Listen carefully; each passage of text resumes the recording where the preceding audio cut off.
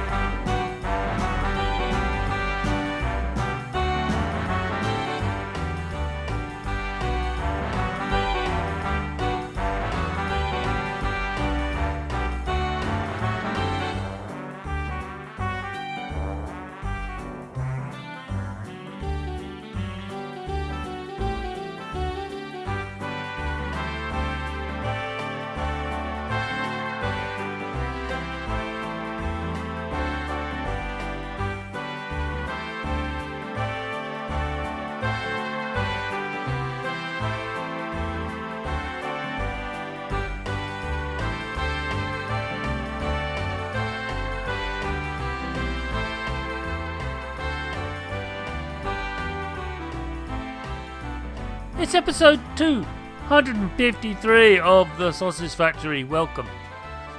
Thank you very, very much for tuning in. Is it tuning in or listening or downloading? I don't know. It's one of those things. In this episode, I talked to Dave Hawkins of Jim Jam Games to chat about a clutch of 8-bit inspired games they've made over the years. Yeah, a bit of a potpourri of titles rather than focus on just the one. They made a few, so we thought we'd gather them, scoop them all up, and talk about them.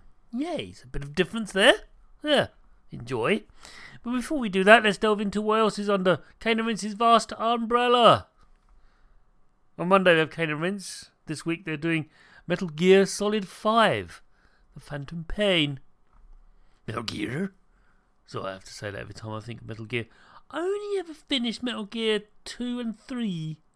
Never finished 1, that was on the MSX, but, yeah, weird. Anyway, actually, that's not true, is it? Metal Gear Solid was on PlayStation 1. I'm going mad. Sorry, I finished Metal Gear Solid 1 and 3. Didn't really get on with 2.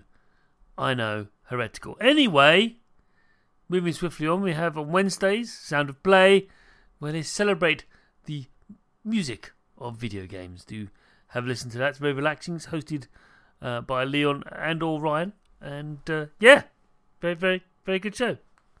And on Thursdays, we have Playwright, where two people called Ryan invent games based on the ideas sent to them by their listeners. It's most entertaining. And of course on Friday, you have The Sausage Factory, but again, you knew that because you're listening to the show now. If you want to know more about all of those shows, including this one, you can go to caneandrince.com. Yes, we have a website. We do. And on that website, there is archives of all of the shows I just mentioned, including this one you're listening to right now. There's also an active forum. I know, strange, right? Something like that existing in 2019, but it does. And, yeah, there's all sorts of other things there, like videos, features, reviews, all sorts. I've written a few. Next up is Twitch to talk about. Yes, we have a Twitch stream.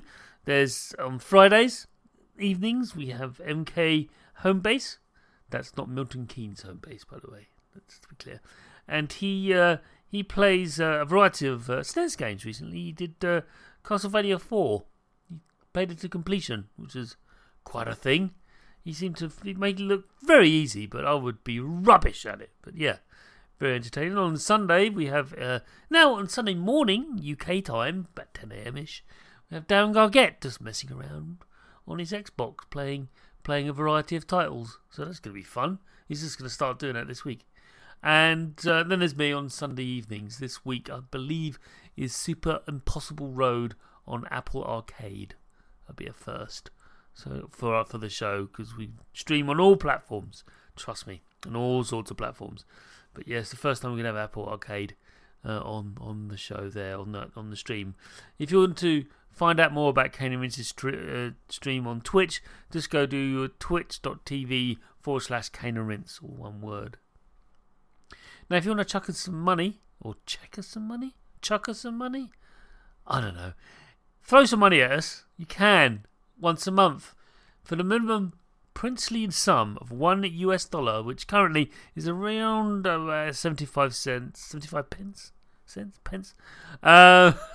or euros, whatever.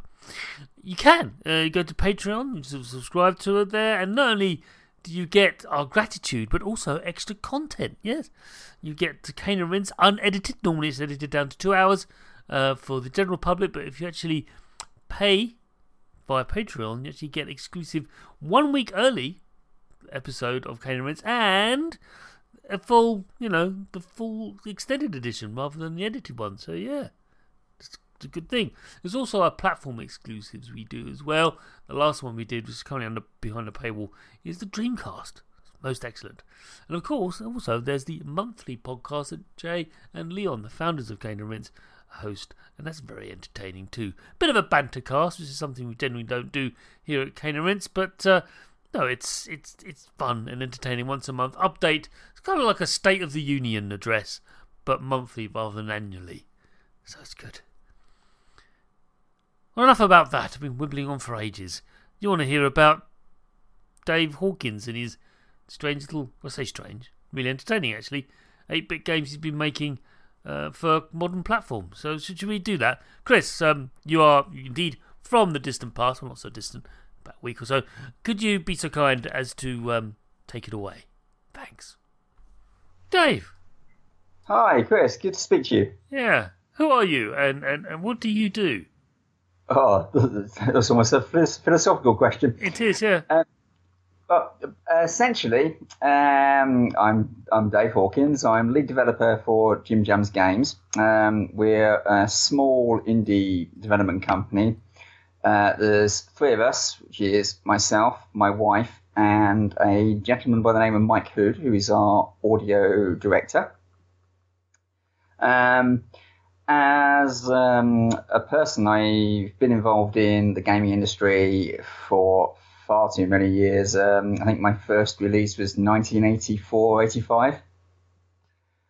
And what else would you like to know, really? I mean... Okay, so we've now flowed into the second question, which is, how did you make your start? And obviously, you started off a very, very long time ago, in the mid-80s, when things were embryonic for the video game community. Although, I don't know, some could argue it's the 70s, but let's not go there. Honestly, for the regular sane human being who doesn't like working in assembly too much, although you probably did back in the day. I did back in the day, yeah. Yeah, how did you make your start then? Please tell us. Well, I mean, we really are going back to, I think I was 12 years old now. We're literally going back to the ZX81 here. A good friend of mine at school, his parents were professors at Reading University, where I used to actually live. Not the University of Reading. And they bought him a ZX81 pretty much in the first sort of week of its release because they wanted him to get into computers, and they saw personal computing as something that would grow, which is, I think, quite a foresight for them.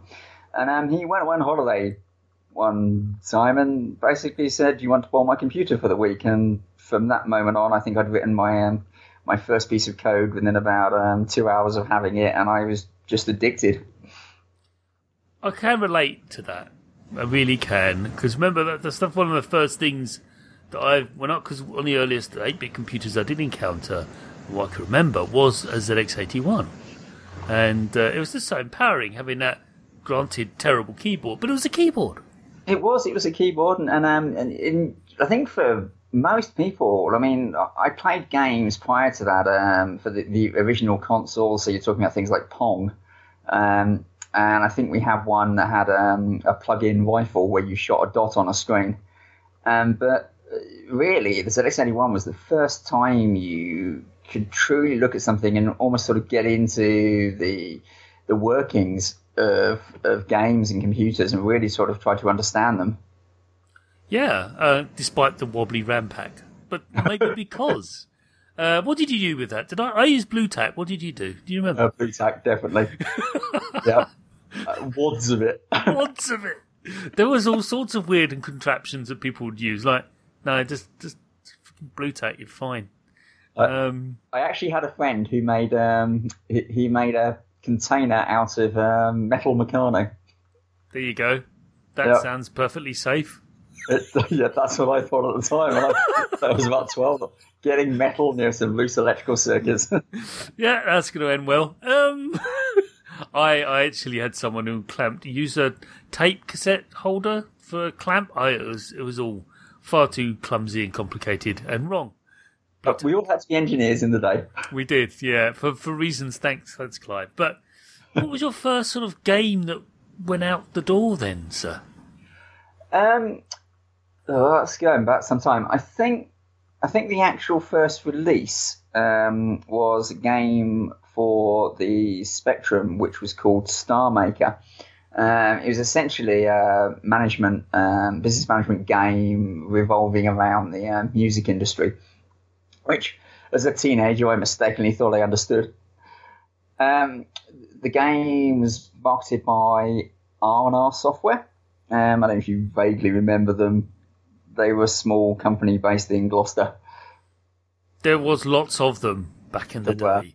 An awful lot of them, yeah. Some were more, robust than others. They certainly were. I mean, I think R&R were around for quite a while. I really have vague memories. I think I literally only met the owner once in the entire time that the game was released, and we were making versions for various computers. There was an unreleased version for the C64 and another one for the C16, and they were just that kind of company, really, where I wouldn't say fluid, but their quality varied.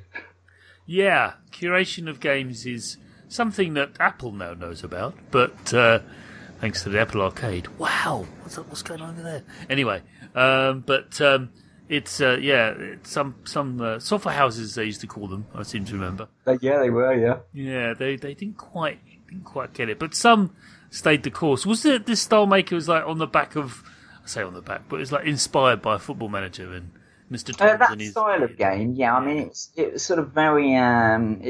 These days it would have been point and click. It was literally a series of options that would come through.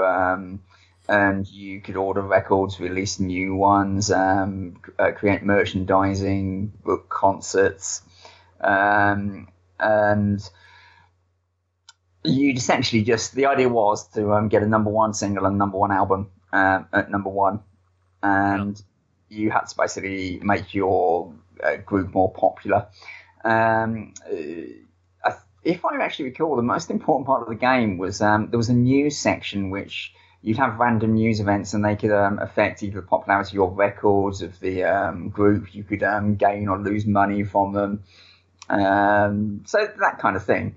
So not quite so much Football Manager, perhaps more sort of. I'm literally trying to think something a bit comparative, but I don't know if you recall a company called CRS, which used to make. They generally made a lot of war games and things like that. But yeah, they also did a series of strategy games. It would be more along those lines where you're playing one option and then another option, and you're just almost in a way like a factory of you've done 1 month, this is the next month, and it's sort of wash and repeat style thing. Yeah. And I can see definitely the appeal for that kind of thing, to try to create a model and then go, okay, this is a model of what, if then, and lots of logic statements, and if all these things come true, then you go up this part of the tree, whereas if you actually make some stupid decisions, you go down this part of the tree. And that's the kind of thing we're talking about here. Yeah, I mean, you've obviously, looking back, I mean, it was crammed into 48K, so it was never going to be sort of an amazingly in-depth game. Yeah, the average size of someone's signature on an email. those days. Yeah. Or even an email. Yeah. Yeah. But you progressed from that, and you obviously worked all those years in the industry. Is that true? Or there was some time away from it, and I'd say maybe mid-90s. I wasn't really involved. Right. Much. I mean, we had. Obviously, straight after Star Maker, there was an adventure game called Wizard's Warrior, and there were a couple of other smaller games that were either commissioned or written as like sample pieces for cassettes and things like that. But I think, as everybody who's been in the industry for a long time will tell you, there was a sort of period towards the very late 80s, early 90s, when the sort of backroom programmer was being pushed out as companies became far bigger, and a lot of work went in-house. So I'd say there's probably a period where it was becoming harder and harder to get something that an individual had actually programmed out into the world. And then you've got the sort of period as well that things like the Spectrum and the Commodore 64, they were dying. And although you had things like the Amiga, it didn't really sort of revitalize the market in a way. It just was a greater machine for something that, in my eyes at the time, was sort of dying out. So I guess really it would be that sort of period when, although I do make games at home and things like that, I kind of realised that at the end of the day you've got to eat. And so I probably during that period would say I spent maybe only around a year in a 5-year period actually doing anything along the sort of lines of coding. Right. Okay. Interesting period, that mid-90s to the mid-noughties, as some stupid people call it. But sorry, that's wrong. But I think it became full circles as people suddenly realised, wait, this corporate stuff, these games are getting a bit bland. Let's create platforms to allow people to experiment with other genres and just let these small teams flourish. And ironically, it was Valve who I think kind of started it with Steam, and then you had the other, titles, iOS opening up, Xbox more importantly, opening up their you can make games for 150 megabytes. Okay, yeah, definitely. And then that suddenly went, wait, all these, and one of my favourite games on the Xbox 360, which I recently played at EGX, I was hosting an event there, is Mount Your Friends. If you don't know it, look it up. I'll have to look it up, I'm afraid. Yeah, have a look it up. Wow. It's fantastic. It's a teeny indie game, but it's still one of my favourites. And of course, Geometry Wars, lest we forget. Oh, yeah.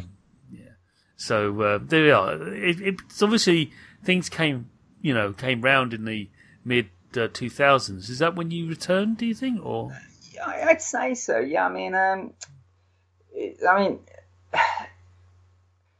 Jim Jobs Games is an actual sort of company name. It's been around for 16, 17 years.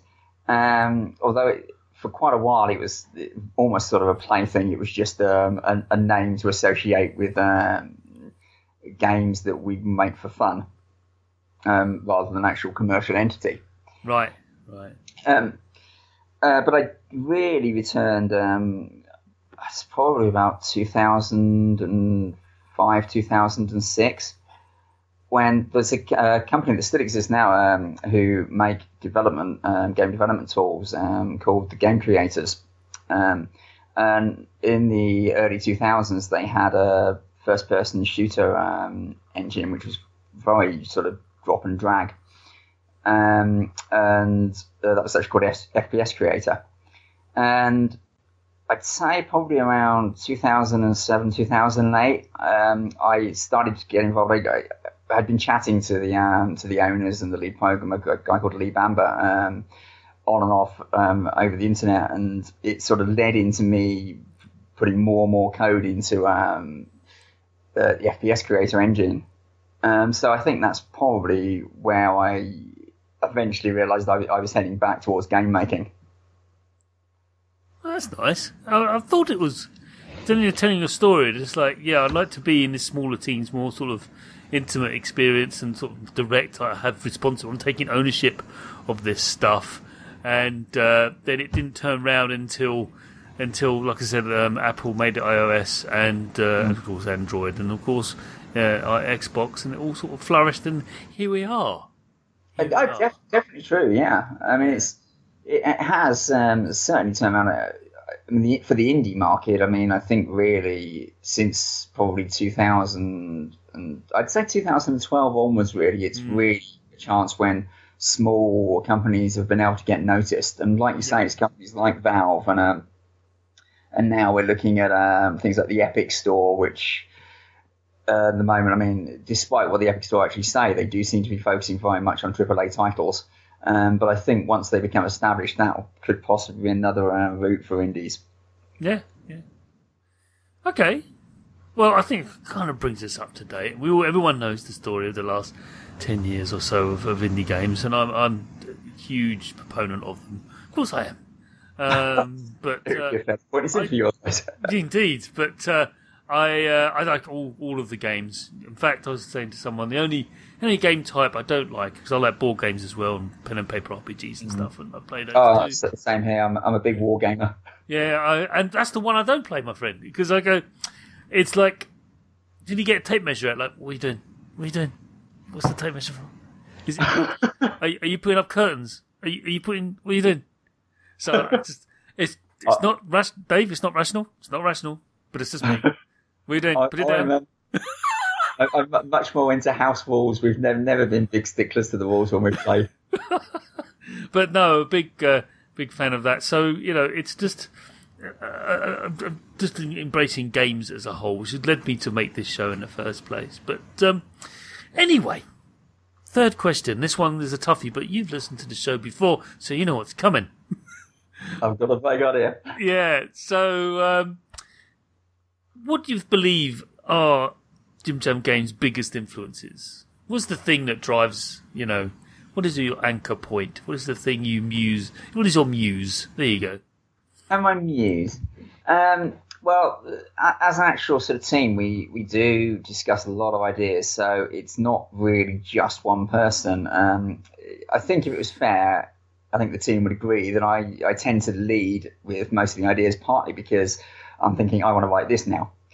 And obviously you had a look at some of our games, thank you very much.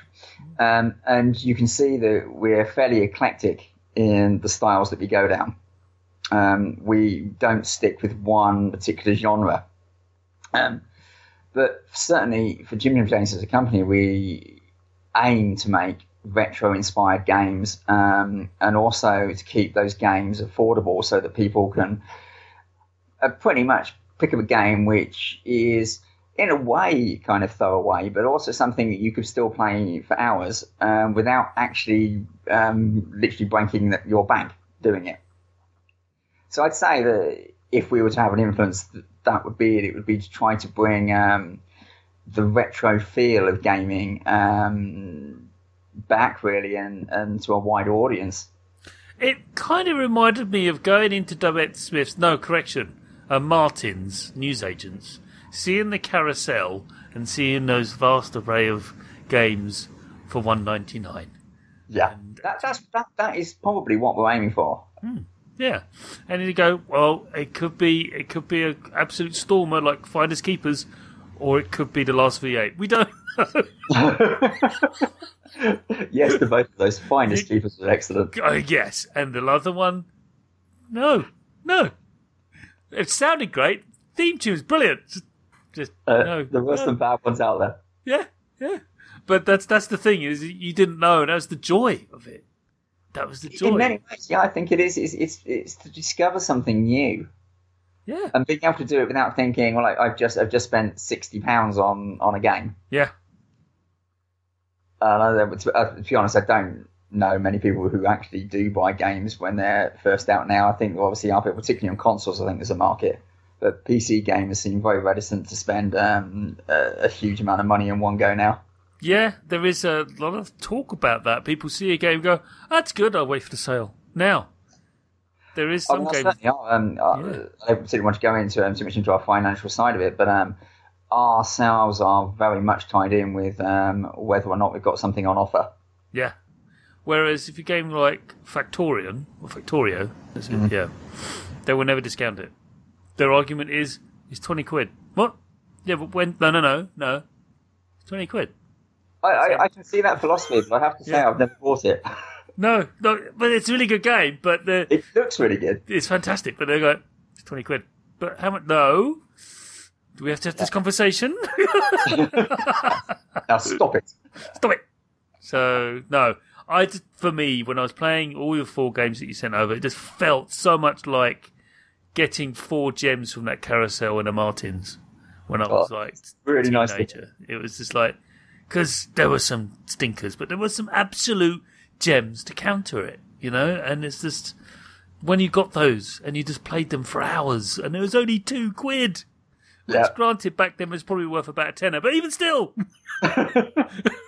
It didn't seem like it at the time. No, we didn't know that. We didn't know any different, Anyway, 4th question then. And this one might be difficult for you to answer, or maybe not. I don't know. And you can go, and it can be a current thing or someone from the past. But what developer do you most admire in the industry and why? Oh, that's difficult. That really is difficult. I'd say, I mean, there are a lot of developers that I was inspired by. Mike Singleton certainly was somebody that I thought the work that he did on the Spectrum, and particularly with games like Lords of Midnight and Doom's Darkest Revenge, but even going back to his early games like Snake Pit, he really understood how to make quality games with very limited resources. So certainly him. Absolutely. Sorry, I'm just going to absolutely back up them. Mike Singleton, sadly, no longer with us. Very sad, yeah. But he was an absolute visionary. He not only understood games and what they really could do, and he'd made the Spectrum sing. I don't know what wizardry he put into that, but he would make it's just unbelievable what he did with Lords of Midnight. I still remember playing that game for the first time and just being completely sucked in to that world he created, and still trying to do a military victory to this day I've never done. Haven't you? Yeah, it was quite difficult. I mean, the game. I think I probably lost half my childhood to that game, but yeah, I can do the regular, the one with the ice crown smashing thing. That's easy. You can do it in 20 minutes. Well, not oh, easily, yeah. I have to say, actually, to be honest, when I first beat Lords of Midnight, it was purely by accident. I had the ice crown, and I just stopped on the Lake of Mirrors, I think it is, where you destroy it without realising it, because the character needed to rest. And the game ended, and I thought, what? What? Bloody hell. No far flame? How do you manage that? It's a bit lame. Yeah, it's a bit weird. Oh, well. Anyway, you had another one lined up. Yes, I was going to actually say, I mean, I've always been a big fan of text adventures. I think I actually sent you Eye of Borok, which is our latest release. Yes, I'm going to talk about that in depth later, but yes. Okay. Really, I mean, there's so many amazing, talented people from sort of the 80s for the text adventure era, but I would certainly say Scott Adams, just the depth of his work, really just inspired me, I think, to actually get into the idea of making more complex programming and developing things like parsing and actually just wanting to stretch computers further. What titles did he do, just so the listeners know? Scott Adams was Adventure International, so there were so many of them. I think you've got to start off with Adventureland, but then they also did, towards the end, they did a series called Quest Probe, which were text adventures inspired by Marvel Comics. I still remember playing, I think it's a Spider-Man one. Yeah, I've got to say, actually, the Quest Probe series were probably some of his weakest work. But I think there's one Power Island. There's about 30 of them or something like that. Okay. No, it's That's a good shout out because what they call it interactive fiction now, don't they? That's what they call it now. Yeah. Sometimes I think there's a bit of debate about it. Okay, so last question then, and this one's my favourite, kind of, because it gives me an inkling of what gets your juices flowing, or maybe not. I don't know. What are you playing right now? Literally right now. Well, two options actually. I've recently gone back to playing Fallout New Vegas. Nice. Which I hadn't played for about a year and a half, and I realised I'd never uninstalled it from my Steam library, which made me think I obviously want to play it. Right. So, but I'm so into just the beginning, but I've literally just got to Prim. Right. So are you at all intrigued by The Outer Worlds, made by the same people? I've got to say, I find their quality fluctuates. This is true. Obsidian, some of their games do make me a bit nervous. But apparently it's a spiritual successor to New Vegas. That's why I mention it. Otherwise I wouldn't have done. But if you like... No, I'm intrigued, but I've got to be honest. I have sort of so little free time with work and with the family and things like that. Indeed. That gaming itself... I really sort of need to set aside a couple of hours for it, and if I'm lucky, I'll get through that. Yeah, I understand completely, but good shout on New Vegas, I have to say. So, yeah. It is a stunning game. Yeah, for all sorts of subtle reasons. Yes, very much so, yeah. Because people think, it's just Fallout 3, isn't it? No. No, never say that. No, people do. I know no, it's the same engine, granted. But other than that, no. There's way more to it than... Not there's anything particularly wrong with 3. I loved 3, right up until the last 5 minutes. Yeah, I would definitely agree with that. Then I think, what? Yeah, it was like, 1 minute you're doing this awesome stuff with giant robot throwing nukes everywhere, and this. Yeah. I think, to be honest... That's almost sort of a pattern that a lot of their games follow. That you love it up to a certain point, and then you just think that they gave up. Yeah, and that was Bethesda at that time, or ZeniMax. I get confused, but yeah, New Vegas as a special experience up there with the BioWare. Oh, absolutely. Yes, BioShock. That's what I meant to say. BioShock, but.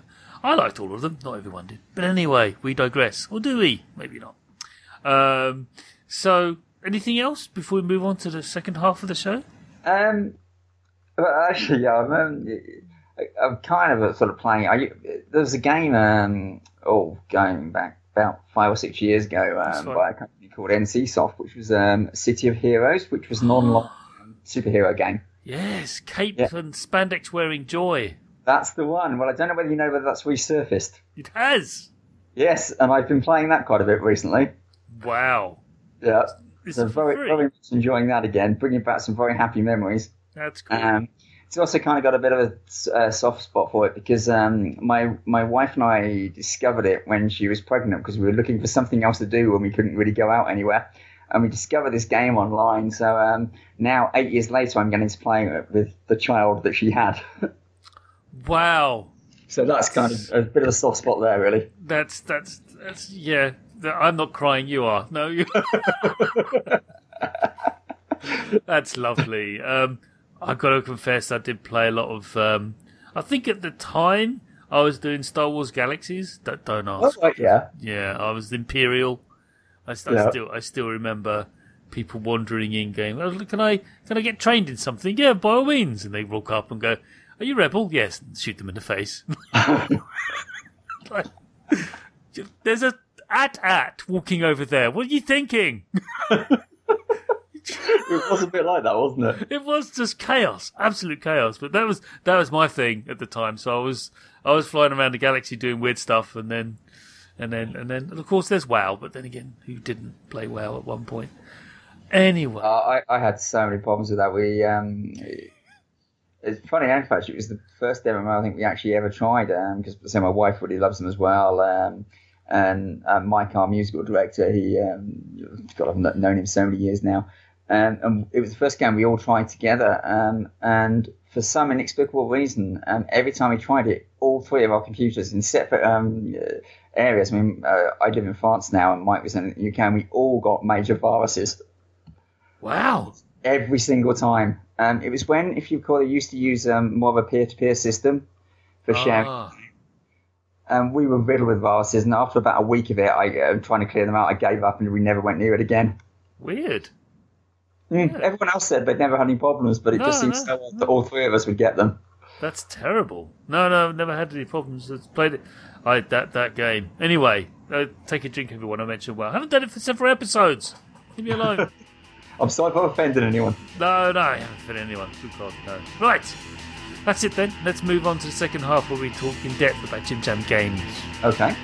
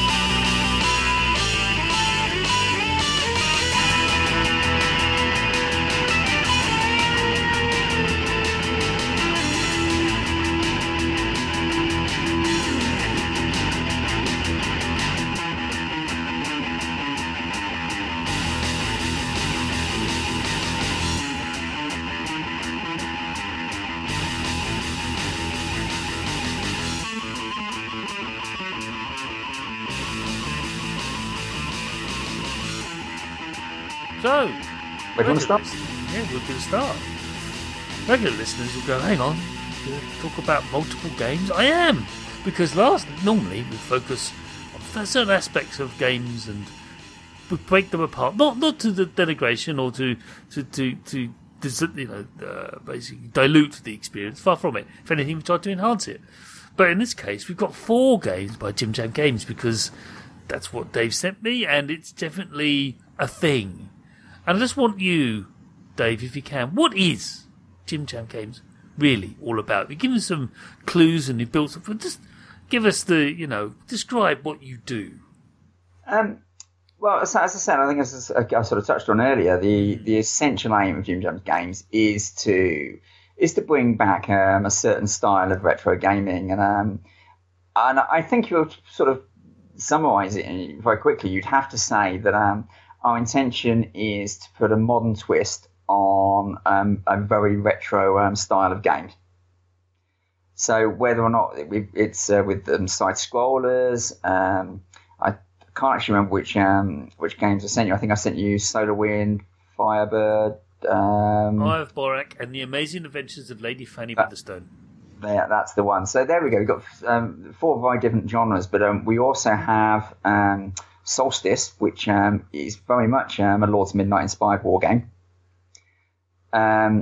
There's a game called Fungoids, which is pretty much a remake of a ZX81 game called Fungoids. Right. There you go. There you go. And there's also a game called Bee's Knees, which really was one of the first games we decided to make as homage to pretty much all of the Spectrum games of that era. You could very much say it was sort of cross between games like the Birds and the Bees, and then elements of the Ultimate Games fractions, such as games like Psst, possibly even a little bit of Jetpack and stuff, and there's a style in there. So that in a nutshell, that's what we aim to do. We aim to make classically styled games with a slightly modern twist, but without sort of going straight into the AAA look and feel. Yeah, that's it. That's really, it's very familiar, and that there is familiarity. Then there's little tweaks that you go, oh, all right, that's different.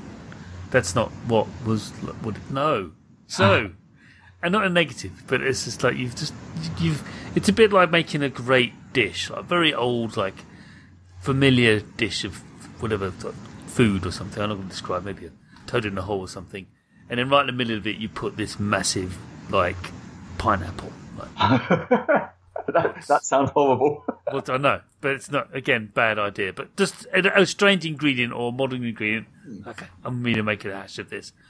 Let's move on. Everyone will understand what I'm talking about. So the first game I want to talk about is The Amazing Adventures of Lady Fanny Weatherstone. Okay. Which is a lovely, sort of, very, very, very long and silly title. That was the intention, actually. We had a long debate about that. we have to thank my wife for that, who came up with it. And well, it could have been The Adequate Adventures, or the adequate, stroll of, Fanny. I think overall, when we sort of settled on the name, it was more that sort of Pulp Fiction feel. Yeah. And we're talking literally not Tarantino here, but the original sort of 1800s books. Yeah. Yeah, there's a strange sort of typeset and difficult to read, but yeah, it was a thing. The embryonic beginnings of what we now know as comic books and that kind of stuff. Exactly, yeah. It's a platformer.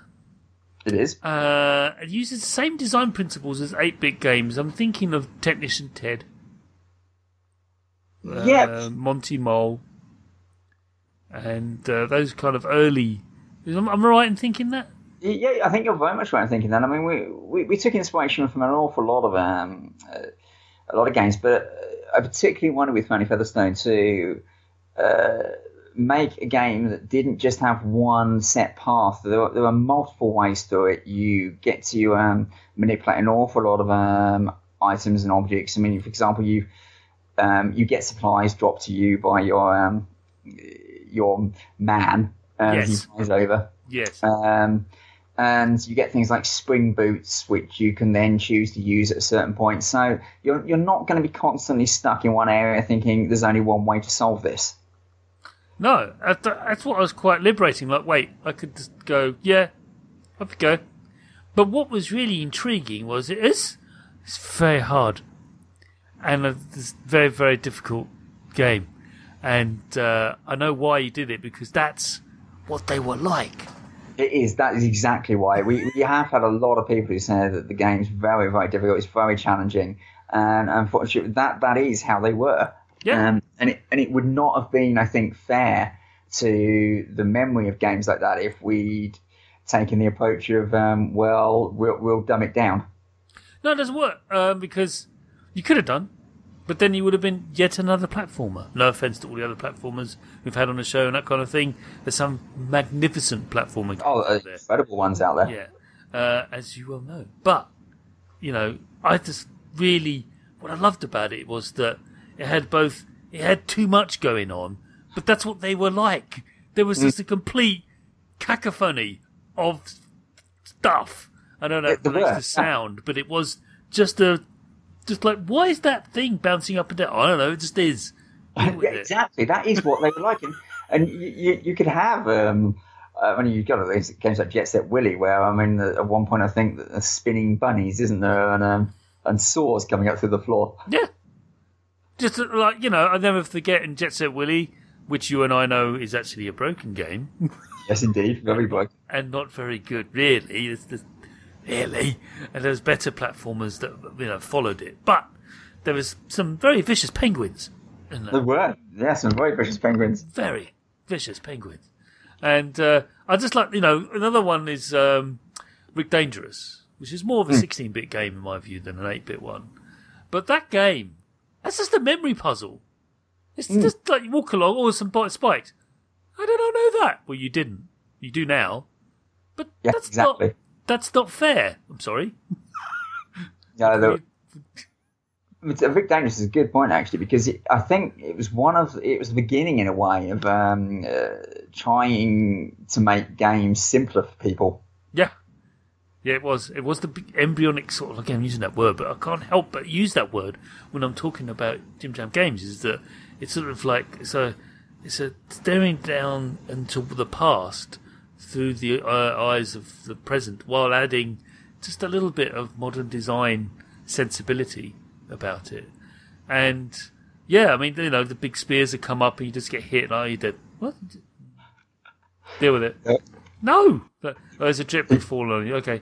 Oh, look, there's fall damage. Yeah, sorry about that. You probably won't be surprised, but so many people who've played it have said, I died when I fell off. Why'd you have that? Well, because you've just fallen off a cliff. You just fall in several stories. That's what happens when you fall far. Yeah. Have you... I mean, my other thought is, have you played Dark Souls? Oh, yeah, good point. People seem to have a different approach with something in 3D as well, don't they? It's sort of... Yeah, because they can, relate to it. But it's just like, oh, it's just a little 2D sprite. This is not Spelunky. Besides, you do fall when you go too far in Spelunky as well. So I will say, I mean, despite all the advantages, Fanny Featherstone is fairly unforgiving, as you pointed out. But I say I don't think I'd have it any other way. I really wouldn't. No, it's definitely an homage to that era. I mean, I've played those games recently, and some of them are entertaining, some of them not so much. But you've actually kept the joy of it, the ludicrous of it all, and added some extra bits to make it even more ludicrous, because you just built on that. That's. I think the whole thing is just a lovely joke. It's great. Because it's just like, when I'm playing it, I just smile throughout the whole experience, even when I'm getting like, oh, I'm dead. Well, that's yeah, of course I am. I don't know. I mean, it's not Ghosts and Goblins hard, because that, you and I know, that game was hard because they had to put 10 pence pieces into the machine. Yeah, you did. Okay, so... and you had your continue countdown. And... Oh, yeah. There's a chap who actually is called One Credit, and he can actually do Ghosts and Goblins with just one credit. Wow. Yeah. Think on that for the moment. It's a wonderful game, don't get me wrong. Just brutally hard. It's really hard, yeah. But Firebird. Next game. A lot of fun, yeah, a lot of fun. Firebird, then. It borrows a lot from Galaga and the Galaxian, from what I can think. Kind of. Is that right? In a way, yeah. Yeah.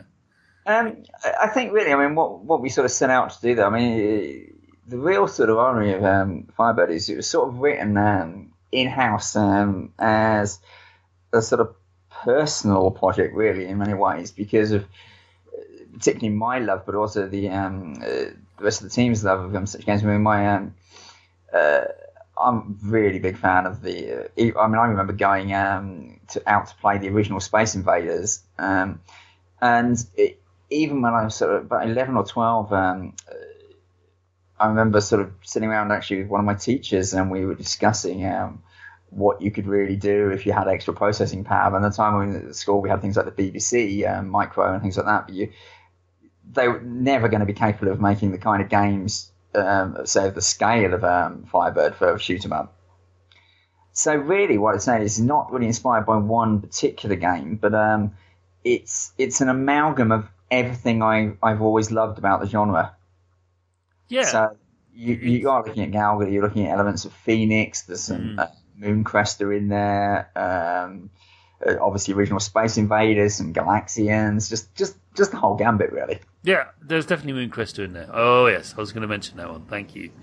But it's the power-ups. It just gets nuts. It does. It's just like, oh god, it's just what's going on, and that's what I really loved. But what I also noticed was the thing that really struck me was the speed. It's faster. Did you do it deliberately? Why did you pick up the speed? Why did you make the pace so fast? I think that was really just sort of a balance we reached as we were sort of developing it and as it sort of moved forward. And in a way, the odd thing about it is that we never really intended to release it commercially, but we had such good feedback from people who were playing it. We just thought, it's certainly worth a try, and it's actually turned out to be our second most successful release. So we obviously made the right choice there.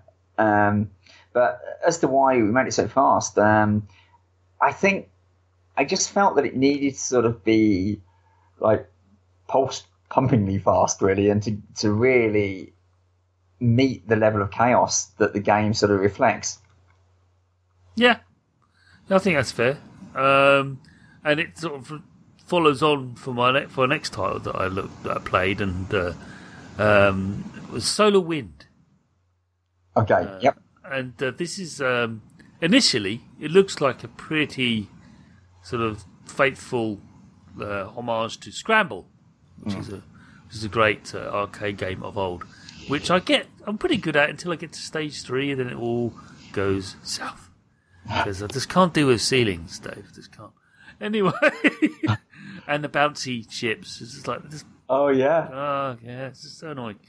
But it starts off, but then there's all the power ups, and it's also there's a lot of sound and there's a lot of announcements of all things. Everything is happening. Oh, your shield's gone down, and it just goes on. It's just really the upgrades are so powerful. Get to the point where you can't actually see what's going on.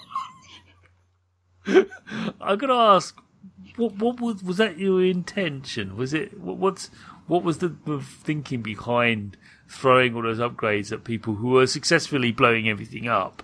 And I particularly like the achievements, by the way. Well done, First Blood. No. it's really good stuff. But I did enjoy the initial achievements. They were again really very dry humour, good stuff. But talk us. What was the thinking behind that? Why did you get to a point where your ship becomes a death machine that's almost unstoppable? In a way, it does. In the beginning, I mean, there were 20 levels, so yeah, you certainly start off with that. But then also, once you lose your ship, you lose all your power ups. So it really becomes a kind of case of you can't afford to let up for a single moment. You get very brief respites after you destroy the big bosses at the end of the level, where you usually get maybe 2 or 3 seconds as you're moving into a new area. Yeah. But again, I kind of felt that you're talking about something that should be fast. You're looking at a firefight, and I think it should keep that kind of excitement going and keep putting pressure on the player. I mean, perhaps there is a lot of chaos in Solar Wind, but in many ways, you look at games like R-Type and the sort of similar Gradius and things like that. I've got these Gradius. But that kind of game, and I think they possibly would have been that hectic if processing power had allowed it. Yeah. I mean, one of the earliest examples is Ikaruga. Right, it's one of those celebrated. I mean, it's an up and down shooter, but that's chaos. I mean, they really lent into and created the concept. I think actually Gradius did, or Nemesis, or what it was bloody called, had the bullet hell concept. Yeah, it did. Very, very slow moving bullets. Yeah, what's that? Oh, just don't touch it. It's moving very slowly. Oh no, just don't. It's not. Is it a power up? No, seriously, it's not. The big glowy orange thing—that's a power up. But I just really, again, all these games, they just make me smile. They really do. They just. That's good to hear. It's just that's why I wanted to get you on to chat about it, is because it's just like, well, this is just the joy of just pure arcade action and destruction, and also reward for not dying, basically, and also. The aspect of knowing where you are and where you're going to be, that's critical in a video game. I mean, the best example of that is one of the most purest arcade games of all time, still stands to this day, is Robotron. Definitely. how's that work? Well, where are you going? Over there. Okay, fine. Is it safe? No. Well, then make it safe. Okay. And where are you now? Oh, there. Oh, you sure? Yeah, that pretty much sums it up. And that's what I tell people, when they're playing twin stick shooters. Know where you are and know where you're going. Fine. Yeah, that is basically it. Yeah. Remember playing first person shooters on the PC, and this epiphany hit me. It wasn't not going to claim credit. Someone else sort of told me, well, you just point, yeah, then shoot. What? Just point. Is the enemy in your crosshair? Yeah. Then you shoot. Yeah. Okay. That was it. Just the simplest thing. Like, no spray and spray. It doesn't work. Point. Then shoot. I mean, when you're sort of looking at the original sort of FPS things, I think it's really when games started to take into consideration sort of limited ammo and things like that. And I think people initially found that quite difficult to cope with. Yeah. And then the reloading. Thanks, Halo. Thank you. Anyway. Is that right? There's another Halo, is there? Oh, yeah. Well, no, I'm saying it's just that, that's what reloading, I think. Oh, right. Yeah. I suppose it wasn't it? Halo, yeah. Yeah. And the 2 guns. That's all you had. Only 2 weapons. And is that it? Yeah. Why is the pistol so powerful? Shut up.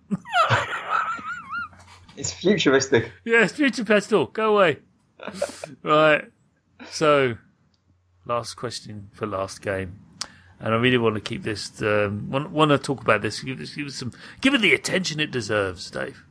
Okay, good. It's the Eye of Borak, which I understand is a recent release.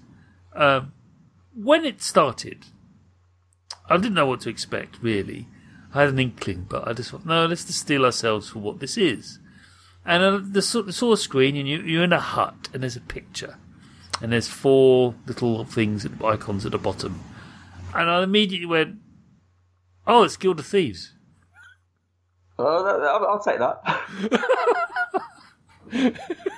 And I think, now immediately I've got that blue box in my head. Yeah. And that was one of the most celebrated games in the 16-bit era. I think it was. It was. For the ST and an Amiga, I think.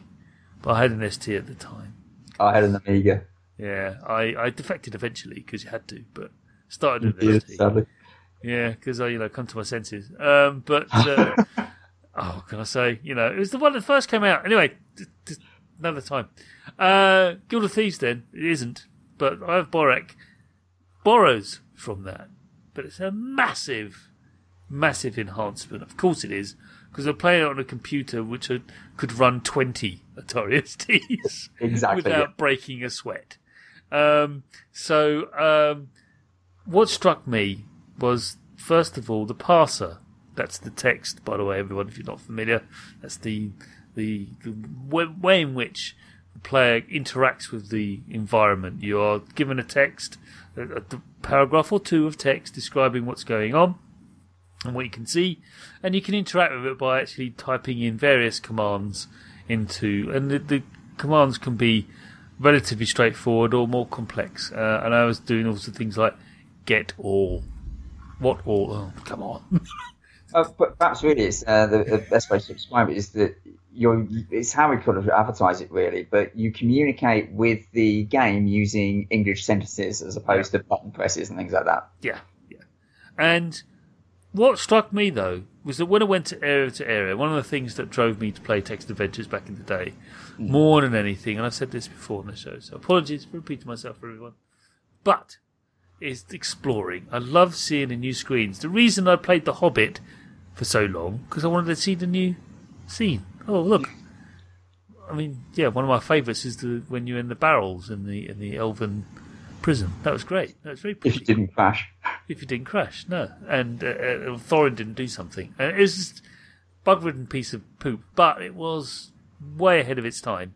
Oh, definitely. And it's not a great game, to be fair, but it's still the story, and it got me to read The Hobbit, so there's that. So, I would have read The Hobbit several times by that point, but it definitely was a game that it changed the genre. Yeah. But those screens, those images, and you do the similar thing here. However, you do something more. you add sound. That really struck me as like you go into an area and enter, and it's just like wherever you are, not only are you reading the text, but you're also hearing the sound. Like if you hear a river nearby, or you hear the tweeting of birds if you're in a forest, and it's just so wonderful. It's a lovely little tweak that you've added. I just want to ask, this is a pure text adventure, absolutely. But what other aspects, without spoiling any content of any kind, what other aspects of current game design do you think you've infused into the Eye of Borak? Sorry. Well, in many ways, it's so retro. I mean, it's. I mean, we're literally going back to sort of 1975, I think, when Crowthorne Woods originally created the text adventure. So we're going back so far now. I think I wouldn't say we took any particular features from games. I mean, obviously we've been inspired a lot. I mean, whether you're taking some of the original Infocom games, where we were very inspired by the power of the parser from Infocom, and that's something we've tried to reflect. I still want to make it a more advanced version. There are some things that I would like it to be able to do that it doesn't, and that may materialise in later games. But I think, if anything, what we try to do is to create a game design where as many elements as possible are creating the atmosphere whilst being unobtrusive. Right. Yeah, it's the subtleties. That's what the subtleties, yeah. Yeah, just the speed of it, its responsiveness. I mean, it's one of the things that did drive me mad. It's like, oh god, it's got a load of screen there. Hang on, I'll just go make a cup of tea. Oh, that's nice. I can barely see what it is. It's a blob. Okay, great, thanks. What was I doing? Oh, I've forgotten now. I did love the fact that I got a bit of pen and paper and started drawing a map. That was great. We had a long debate about that, actually. A few people would say, well, can't you have an auto map? And I am denied about it, and I just thought, no, you can't. There's apps for that. You can run little maps, and there's all sorts of, because there's a great Twitch channel that I follow, and he specialises in playing internet sort of PC games from old. Right. And they're all like, and he does text adventures as well. And he has a special tool that he uses to draw maps with. So it's not part of the game, it's a special separate tool. So if you want to do that, knock yourself out. Yeah. Otherwise, get a pen and paper. That's what I did, because that's what I did back in the day. So the way you could do it. I had a method where I drew a box, and I drew lines coming out from it.